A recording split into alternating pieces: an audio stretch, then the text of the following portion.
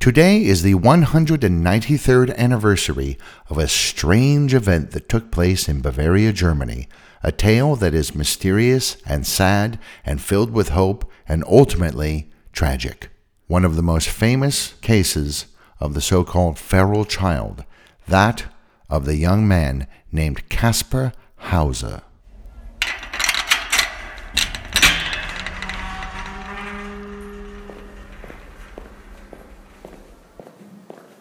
You leave the world behind and enter a large chamber filled with boxes and crates as far as the eye can see.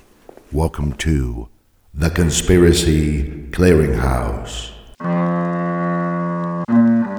the podcast that takes a rather skeptical look at conspiracies and mysteries. Each episode will examine various conspiracy theories, most of which are not true, a few of which might be a little bit true, and even a couple that turned out, in fact, to be true.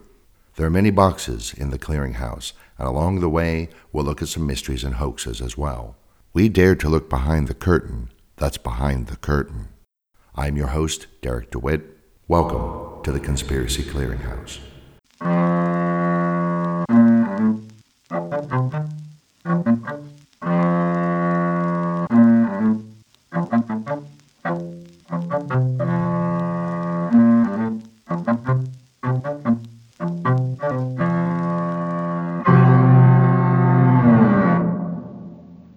Kaspar Hauser. On May 26, 1828, a shoemaker named Weichmann found a boy somewhere in his teens wandering the streets of Nuremberg, the second largest city in Bavaria, which was part of the German Federation at that time. He seemed in decent enough health, but he was unable to speak.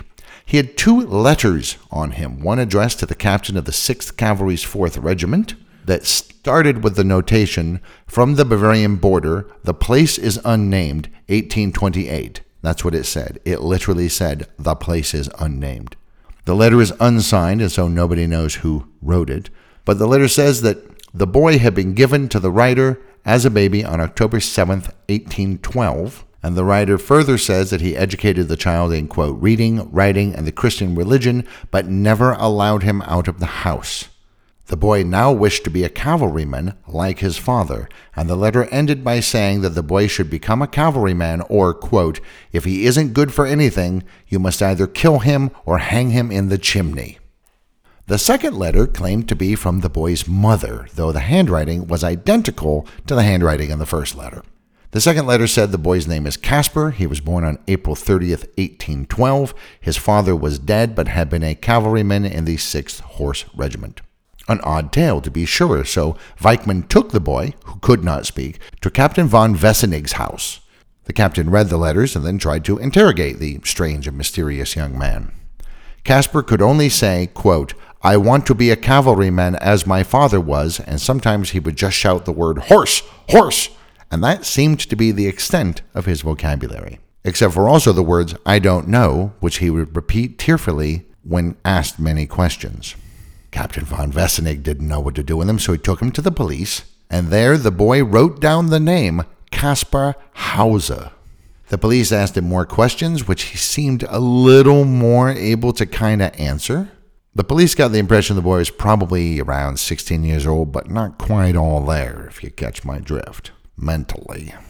He did seem to understand what money was and how money worked. He could say a few simple prayers, and he could apparently read, though very, very slowly, and it had to be super, super simple, like a child's level. But they could get no concrete details out of him, so they tossed him into prison as a vagabond because it was illegal to be a vagabond. So for 2 months, Kaspar lived in Nuremberg Castle's Lugensland Tower, which was a sort of city jail. At first, he had quite a few difficulties. They gave him a mirror, which he reacted very, very badly to. He did not seem to understand what it was. And the smell of cooking food was so strange to him that it bothered him. The jailer said the boy seemed fit enough physically, but simple. However, the mayor of Nuremberg had heard about him and come to visit him on several occasions, and he began to think that the boy actually had an astonishingly good memory. Soon other upper-class curiosity seekers came to see him as well, and he seemed to welcome the company. He would eat only bread and drink only water. All other food he refused. And though he could walk well enough, the bottoms of his feet were smooth, like a baby's feet, as if he had not been walking long, though he was somewhere around 15 or 16 years old. He seemed to be in this kind of odd state of innocence. He thought that images he saw in paintings were real, and he tried to interact with them. Someone gave him 2 wooden horses as toys, and he would talk to them and even try and feed them. He was utterly unashamed at nudity, not seeming to understand there was anything wrong with it. Over time, Casper learned to read and write and speak better, and his tales started to emerge.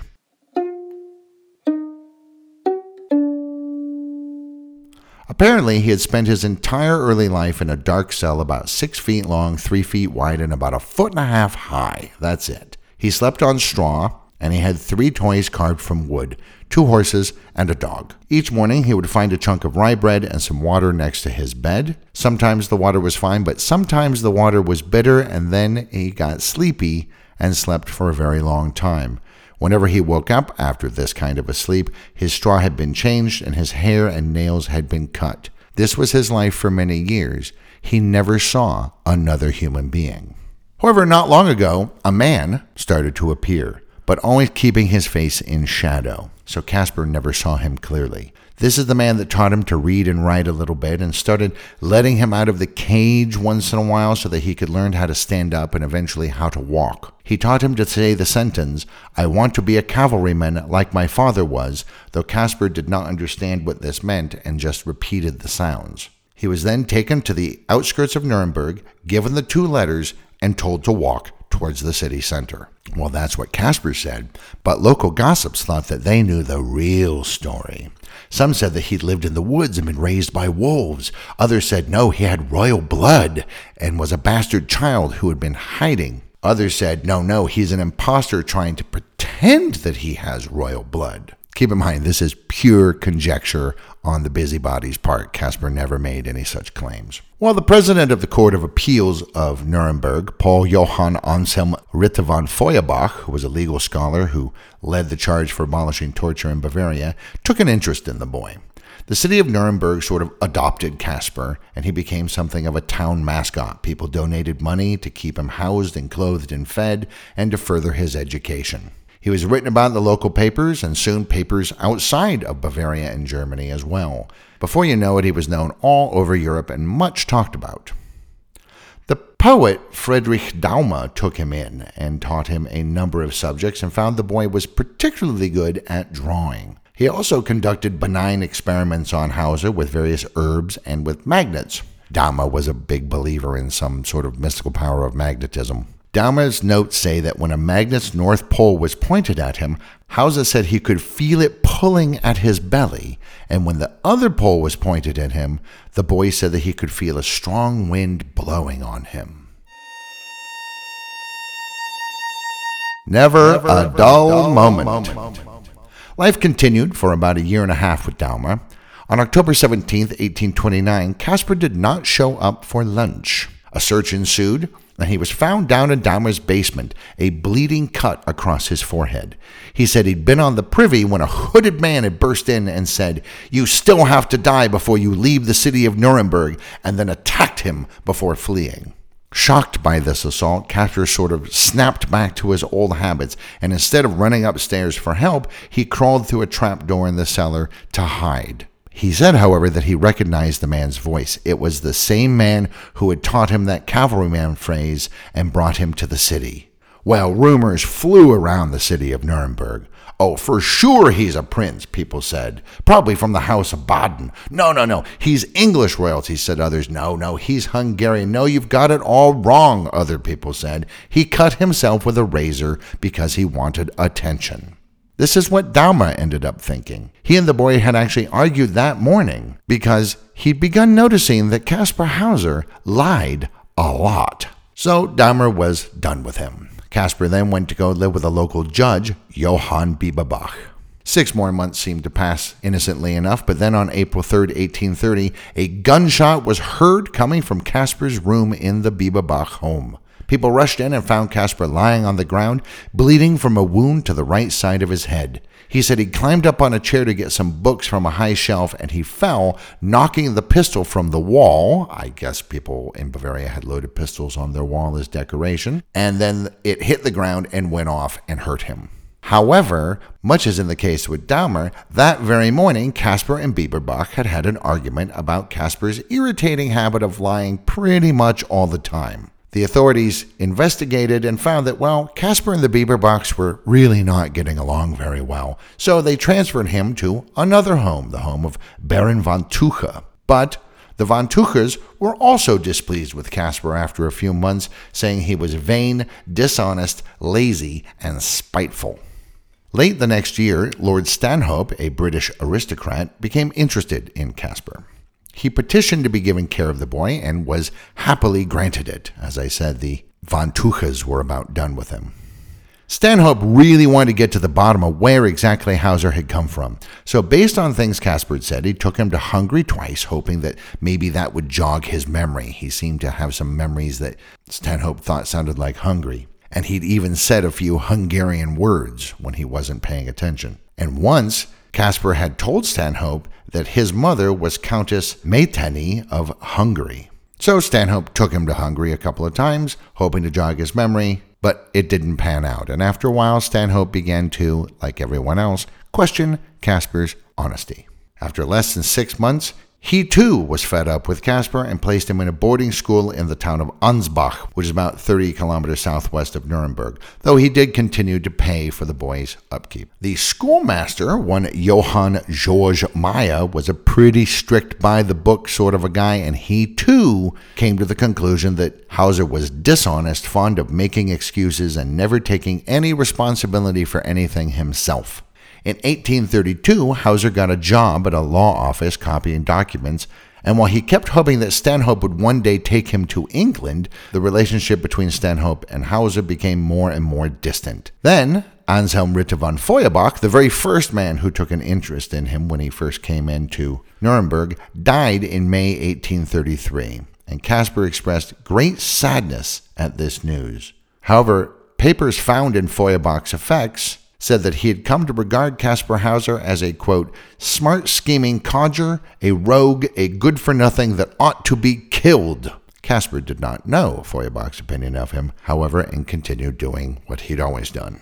And continuing to behave the way he had always behaved, really started to fray his relationship with the schoolmaster Johann George Meyer. They quarreled on December 9th, 1833, about an impending visit from Stanhope, Casper saying finally he was going to get to England, and Meyer saying that he had failed Lord Stanhope because Casper was such a lying jerk. Again, Casper had no idea that Stanhope was no longer terribly fond of him. Stanhope would tell his friends that he thought that Hauser had somehow deceived him and maybe nothing he had said was true. Less than a week later, on December 14th, Caspar Hauser returned to his lodgings, bleeding profusely from a stab wound in his chest. He said that someone had told him to go to the Hofgarten, which is a large park, where a man had said something to him. The man in question handed Caspar a bag and then stabbed him when he was distracted. Caspar ran home and dropped the bag en route. While doctors tried to help the injured young man, police found a purple bag in the park, and in the bag they found a note written in mirror writing. That is,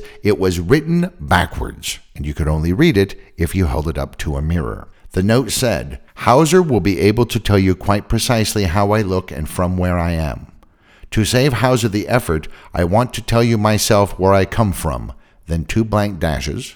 I come from, yes, 2 froms, then 3 blank dashes, the Bavarian border, 2 blank dashes, on the river, 4 blank dashes. I will even tell you my name, M, L, and O with an umlaut. Pretty weird, pretty cryptic. Nobody knew what to make of it. Caspar Hauser never recovered from the stab wound in his chest, and he died on December 17th, 1833. He is buried in the city cemetery of Anbach, where he died, and his tomb reads, obviously in German, Here lies Caspar Hauser, riddle of his time. His birth was unknown, his death mysterious, 1833. Later, fans would put up another memorial to him that has the inscription, Hic occultus occulto occisus est, which is Latin for, Here lies a mysterious one who was killed in a mysterious manner.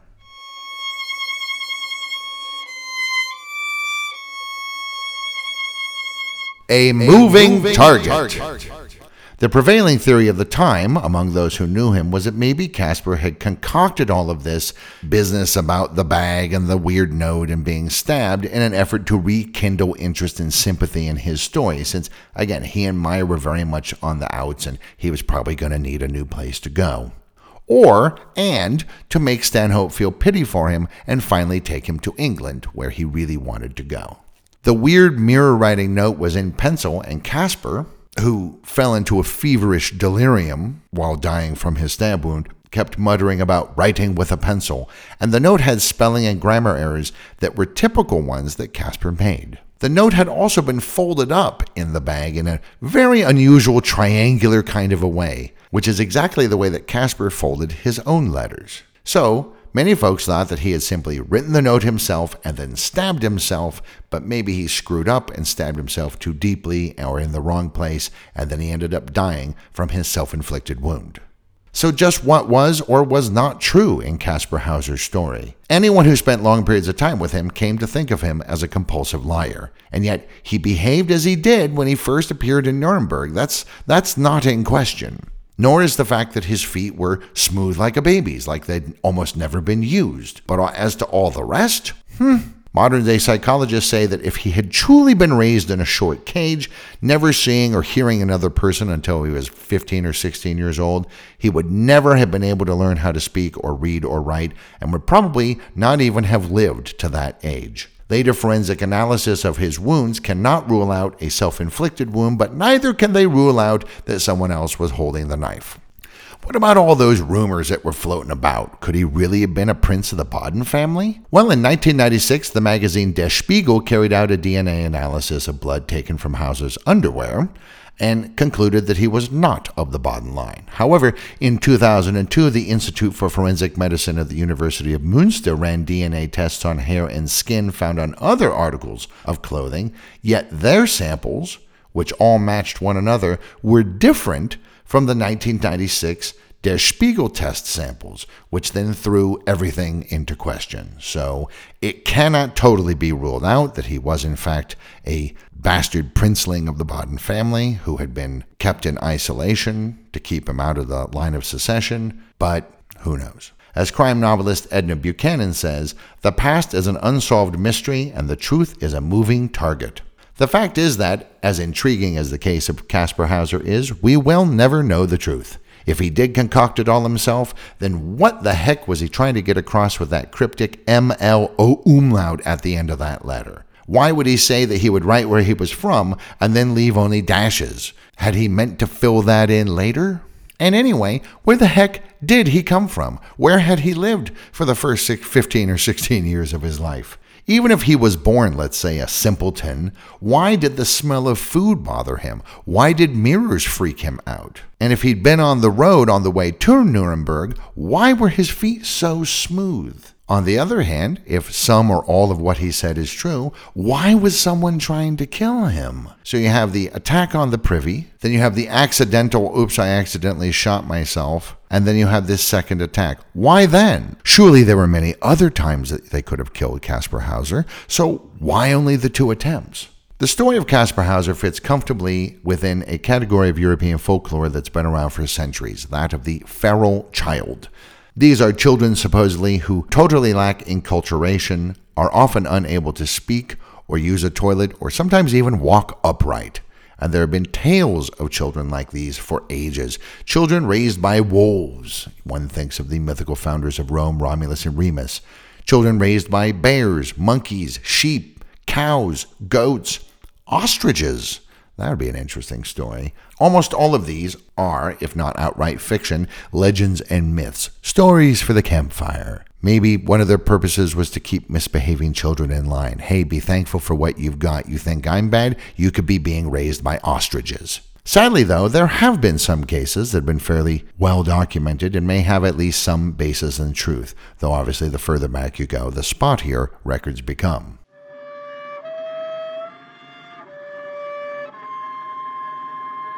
Victor of Aveyron. Near the end of the 18th century, a boy estimated to be about 12 years old, or certainly in early puberty somewhere, was found in southern France. He'd actually been spotted a couple of years earlier, and people always kind of kept a lookout for him when traveling or hunting in the area. In 1797, he was caught by some men and taken to the village of Lacon. A widow took him in, but he was uncooperative and would only eat vegetables, either raw ones or ones he had cooked himself, but he would not trust other people to cook his food. And after a week, he ran off. Then, 2 years later, in late 1799, he was seen in some woods outside the town, naked and hunched over. Again, similar story. He was taken in, kind of weird and uncooperative, ran away after about a week. A week after that, he was found hiding in someone's house, and he was taken to the local orphanage and given into their care. He ate no meat, walked on all fours, disliked clothing, and seemed unable or unwilling to speak. Some doctors examined him and determined he was an, quote, idiot from birth, and that was that for them. Others weren't so sure, thinking that they saw signs of intelligence, but he was badly undernourished and underdeveloped, and it also maybe seemed like he might be deaf. So, he was sent to the National Institute of the Deaf in Paris to be cared for and studied. Now, the French being French, the boy sparked much conversation about what is it exactly that makes us human, and perhaps in some ways his wild, feral life was a purer form of existence than that of the urbanized and urbane so-called civilized people. Oh, that's a very interesting thing. I say, shall we go have another coffee? But the boy himself seemed unwilling or unable to learn very much and often just wandered around the halls. A young medical student, Jean-Marc Gaspard Itard, started spending a lot of time with him, sort of unofficially adopting him and mainly focusing on trying to get the boy to understand and use language. Because he didn't want to just keep referring to him as the boy, he decided to name him Victor. Itard said that he thought Victor's ear had no ability to understand sounds for anything other than like warnings of danger or fruit falling from a tree. The ears worked, but the language processing parts of the brain, or the ear as they thought back then, weren't functioning. The boy only learned to say two things, the word mile and the phrase mon Dieu. He did, however, seem to learn some forms of recognizable human behavior. One day, Itard's housekeeper was crying in a room off on her own because her husband had just died, and Victor walked over and put his hand on her back in a consoling fashion. Itard adapted his teaching methods. Instead of trying to force the boy into the mold that classical pedagogical systems would have him fit into, he watched how Victor interacted with his environment and then tried to reach out to him and teach him in similar ways. Today, Jean-Marc Gaspard Itard is considered the founder of methods for communicating orally with the deaf, improved systems of pedagogy more tailored to the individual, and what is popularly known as ear, nose, and throat medicine. Over the years, Victor and Itard developed what one writer called an action language that, while still rather primitive and nonverbal, was a coherent and consistent method of communication. Itard observed that the boy behaved as if he had the brain of someone born deaf and mute, though he was actually neither. It's just that his brain could not process sounds or oral signals as having any kind of sense. So with no real way to communicate complex concepts, rumors flew around Paris back in the day as to where did this boy Victor come from, and as always, some thought he was royalty abandoned to die in the woods because he was mute and an embarrassment and blah blah blah. Others thought that the boy showed signs of abuse at the hands of other humans. Itard himself came to believe the boy had been abused and neglected by alcoholic parents and had run away, taking his chances in the wilds and forests of southern France. Victor continued to live and work with Itard, but in 1828 he caught pneumonia and died, probably about the age of 40. Later professionals looking at Itard's documentation have come to the conclusion that Victor was probably, in addition to essentially being deaf, at least a little bit autistic. Like Caspar Hauser, Victor's story has inspired people to create works of art, including the 1970 film by François Truffaut, L'Enfant Sauvage, and some poetry and a couple of novels.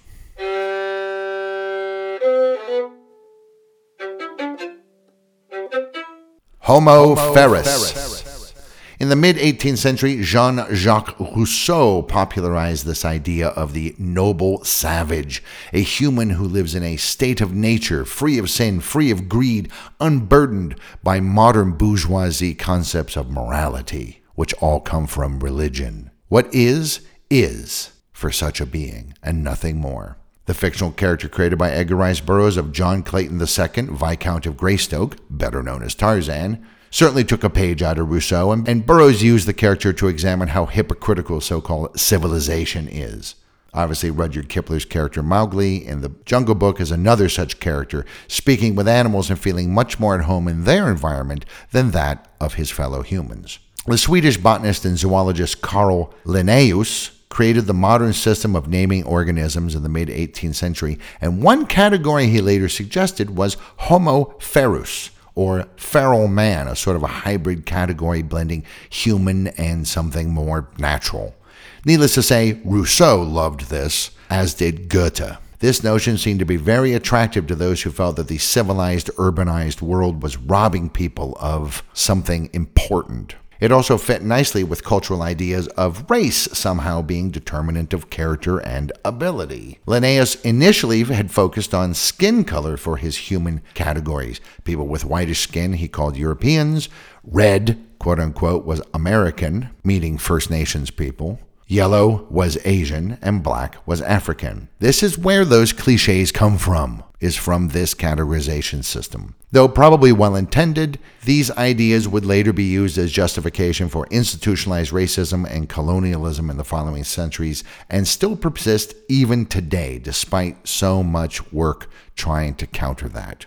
Most of the feral children who were found, like Victor, and who would return to the bosom of enlightened civilization, were not living some kind of carefree existence closer to God and nature. Looking at these instances with a modern eye, you can't help but think that, far from some sort of state of grace or innocence like Adam and Eve in the garden, these were neglected children, possibly even downright abused by people who could not or would not cope with some sort of a condition, be it physical or mental. And then there are some cases of children being used experimentally in misguided attempts to figure out what it is that makes us human. And one of the great differentiators between us and animals is language. The biblical story goes that all humans once lived all together in one place and spoke a single language. God, in the plural form of the Elohim, sees that they're building a very tall tower, and they, the Elohim gods, say, "Wow, look what they can do when they cooperate. Let us go scatter them and confuse their language." This is actually what the Bible says, by the way, in the book of Genesis. God creates multiple languages rather capriciously, not because humans are arrogant or are trying to reach heaven, just kind of because it's fun. So different languages and different races, it would be reasoned by later thinkers, were all created in this one incident, which many people thought was a historical fact. So, what were they speaking before the Tower of Babel and before God scattered them? It must have been the language of Adam, the very first language that Adam spoke with Eve and with God, and that Adam used in the Garden of Eden to name all the animals and plants, which was his job there after all. For most people, this would remain an interesting speculation to be discussed over cigars and cognac. But others thought that maybe they could recreate that first pure language. They just needed some children to experiment on. The 12 Calamities. Holy Roman Emperor Frederick II was the one who gave the Przemysl Duke of Bohemia Ottokar I the Golden Bull of Sicily in 1212, granting him the right to call himself and his heirs King of Bohemia. So here in the Czech Republic, Frederick II is looked upon favorably. But Frederick, honestly, was not really that nice a guy. At least to people. He loved animals, maintaining a large zoo and spending large amounts of time studying the natural world. Some people thought he wasn't even really a Christian, and Dante actually has him consigned to the sixth circle of hell in the Inferno, repeatedly burned and entombed for his pagan Epicurean ways. Dante was probably taking a page out of a book written by a Franciscan friar, Salimbene of Parma, called The 12 Calamities of Emperor Frederick II, which, in addition to being a major medieval text on numerology, the book details many, if not all, of the emperor's faults, though it then concludes that Frederick would have been possibly the greatest emperor of all if he had actually been a Christian and loved God and the church. Frederick was one of those larger-than-life personalities, and his absolute power meant that he had the means to pursue the answers to questions that plagued him, as well as indulge whatever whim took his fancy. He once cut a scribe's thumb off because he didn't write the emperor's name in exactly the style that he wanted. And he conducted a number of gruesome experiments. He would seal prisoners in barrels to see how long they could survive without food and water, and to see if one could actually observe the soul leaving the body at the moment of death.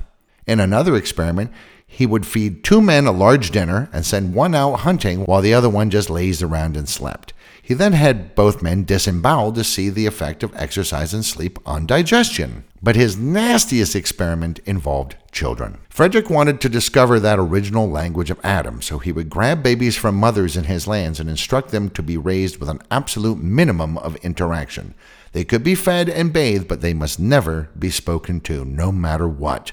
He thought that if this held true, they would spontaneously start speaking Adam's language, maybe. However, the children, starved of affection and human interaction, withered away and all died very young. It turns out that babies need more than just nutrition and shelter in order to survive and thrive. They need emotional connection as well. Children who lack this suffer what is known as non-organic failure to thrive. Some of this is because children who are neglected are often also undernourished, but the emotional component also seems to be a deciding factor in physiological health and growth. Neglected children's immune systems are less effective. They often do not grow fully. They have anemia, thin hair, dry and cracked skin, and low insulin production, and the list of maladies goes on and on and on. In the most severe cases, they exhibit damaged cognitive abilities and even an inability to process calories effectively. And in the most extreme cases, like in Frederick's experiment, they simply die. Now, to be fair, a lot of this tale comes from Salimbene of Parma's book, The 12 Calamities, and the monk was no fan of Frederick's, and many historians wondered just how accurate this book is, especially considering that Salimbene was not a member of Frederick's court and would not have had much access to the emperor. So how did he get all of his information? With second-hand accounts, third-hand accounts, pure fiction? Impossible to tell.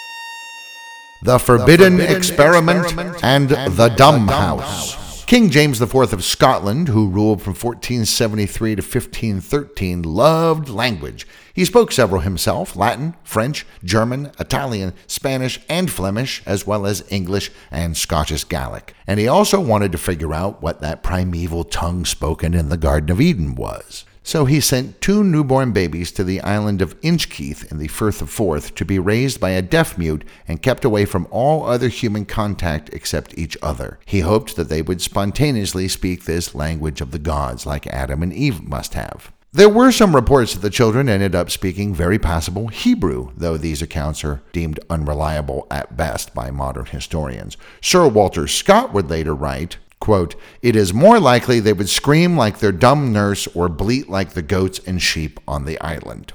King James may have been inspired by an account in the work of the 7th century BCE Greek historian Herodotus, who wrote that the Egyptian pharaoh Psamtik I sent 2 infants to the most remote part of his kingdom to be raised in a similar fashion, with no exposure to language at all. When they got a little older, they would babble sounds, and in the babbling, the pharaoh believed he heard the word bekos, which is an old Phrygian word for bread. From this, he deduced that Phrygia predated the Egyptian civilization and was actually the first one on Earth. He was wrong, but he didn't know that. There are some historians today who think that it's likely that all 3 of these accounts, Frederick, James, and Pharaoh Psamtik, are all apocryphal. However, there is one such experiment that is widely thought to have in fact happened. Akbar the Great was the 3rd Mughal emperor, ruling much of modern-day India from 1556 to 1605. He believed that the acquisition of language came from hearing it, so he had 12 babies, other accounts go as high as 30, raised by mute nurses in a building that became known as the Dumb House.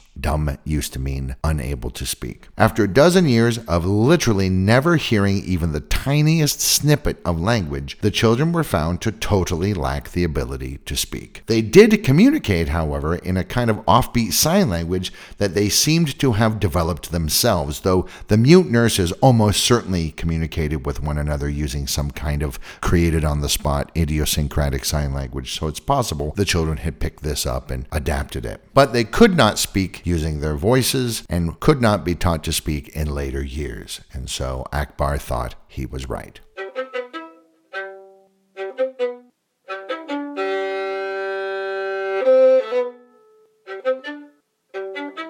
taken away. Cruel experiments aside, there are other cases of language deprivation, often through neglect.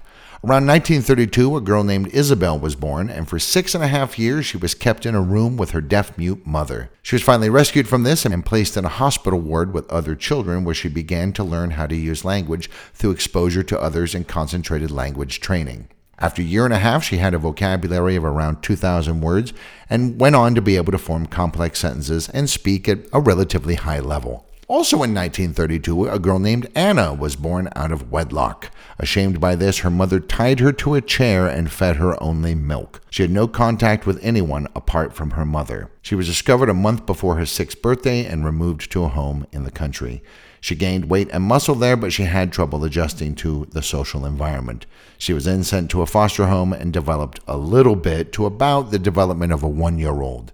While she could understand and follow instructions, she never learned how to speak herself. In 1971, social welfare workers discovered a 13-year-old girl named Jeannie who had also lived strapped to a chair. She was removed from that home and steps were taken to correct her malnutrition. Easy enough, but the developmental problems lingered. She was unable to speak, but she had no problem looking people in the eye, and she even had what might be called proper social skills. She just couldn't speak. She was tested and found to have no control over pitch or volume. She would make high-pitched, eerie, whispering sounds. Eventually, she learned to speak a little bit. Vowels were easier than consonants for her, and after 4 years of therapeutic work, her language level got to somewhere around a 2-year-old level. The fact that she had apparently started learning language in her 13th year is thought to be the main hurdle to her developing language fully in later years. Now, sometimes neglect is kind of an accident or the result of ignorance. One famous case is that of Grace and Virginia Kennedy, 2 identical twins born in Columbus, Georgia in 1970. They seemed relatively normal, but their father thought a surgeon had told them that the girls might have developmental disabilities. Now, this doctor was just thinking out loud, but the parents thought it was some sort of an official diagnosis. So they just kind of thought, oh, well, the doctor says our kids are screwed, and so they paid very little attention to them, essentially writing them off as a lost cause. Both parents worked a lot and they weren't often home, and so essentially they were raised by their very old grandmother who was in no condition to play with them. Oh, and grandma only spoke German. The twins had no contact with other children and were not sent to school. The father finally dialed in one day and started paying some attention to them and was astonished to discover that the twins were speaking to each other in their own language, one that they had apparently made up.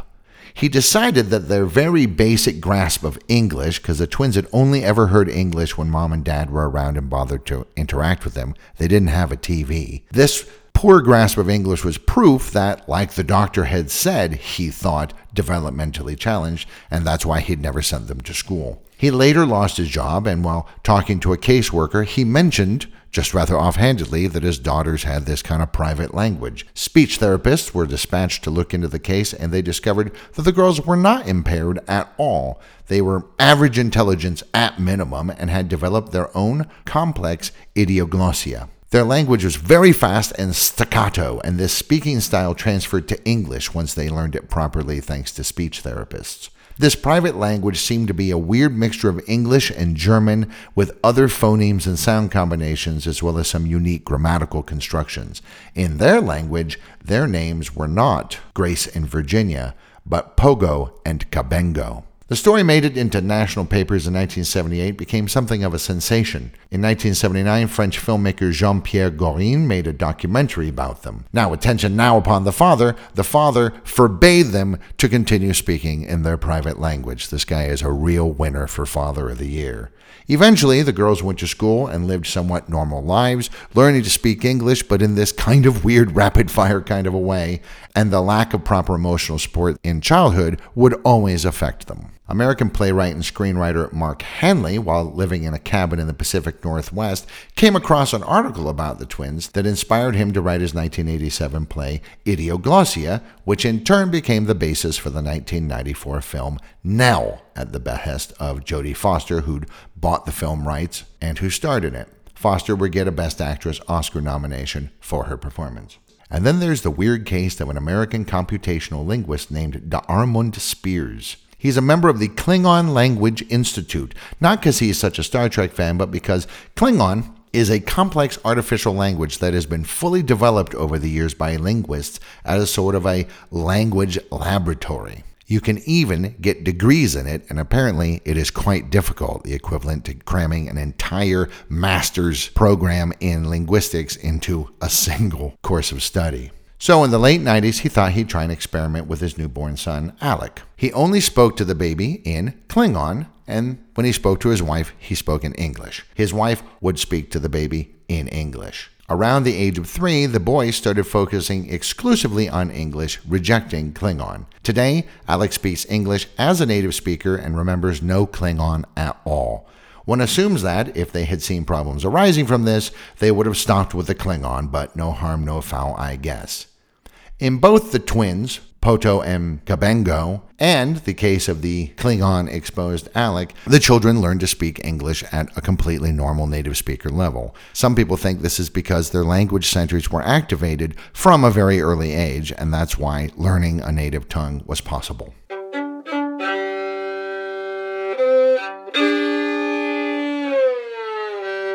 Kaspar-Hauser syndrome. Extreme emotional stress or deprivation can result in something called psychosocial short stature, often abbreviated to PSS, but also sometimes called Kaspar-Hauser syndrome. It's thought that the body, because this person is in a high-stress environment for a protracted period of time, releases so-called fight or flight hormones almost constantly.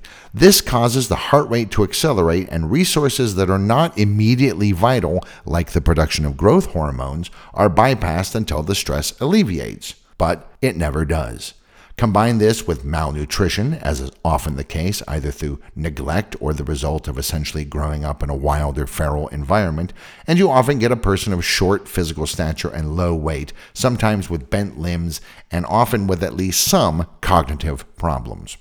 When the person is removed from the stressful environment, development continues as it would have normally, though there will usually be impairments because it's been so long. In 1987, police in Australia raided a New Age cult known as The Family, run by a yoga teacher and guru named Anne Hamilton Byrne, where one of the children rescued was a 12-year-old girl who was only 44 pounds and under 4 feet tall, but who then achieved normal weight and grew 4 inches in the year following her rescue. Wait too long, though, and it's possible the person will never achieve a high level of language use, as in a couple of the cases that we've talked about in this episode. We started with a strange case of Kaspar-Hauser, who was almost certainly the victim of neglect, at least based on the evidence available. It's been rather conclusively proven that he was not a child of royal blood who was kept out of the way, and yet his story still tantalizes. He almost certainly had exposure to language before his mid-teens, since he learned rather quickly to speak at a fairly high level. Was he actually wounded and eventually killed by mysterious assailants, or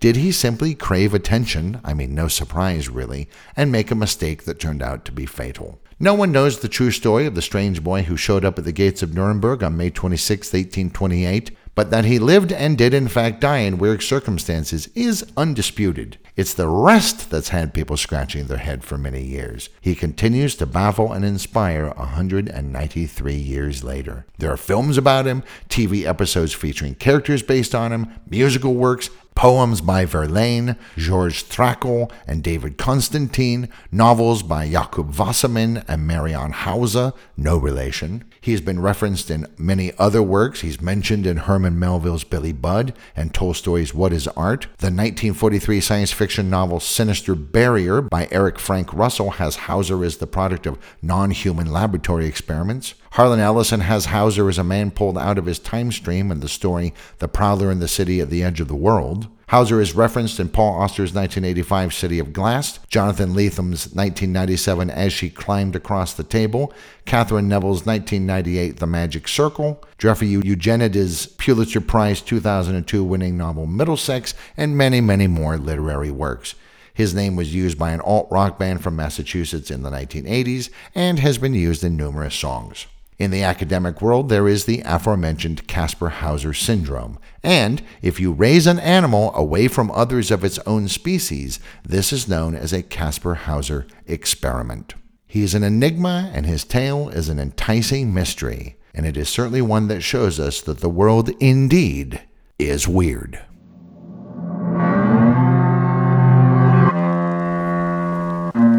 thank you for visiting The Conspiracy Clearinghouse. We're closing now, but we'll open another crate in the next episode. Until then, thank you for listening.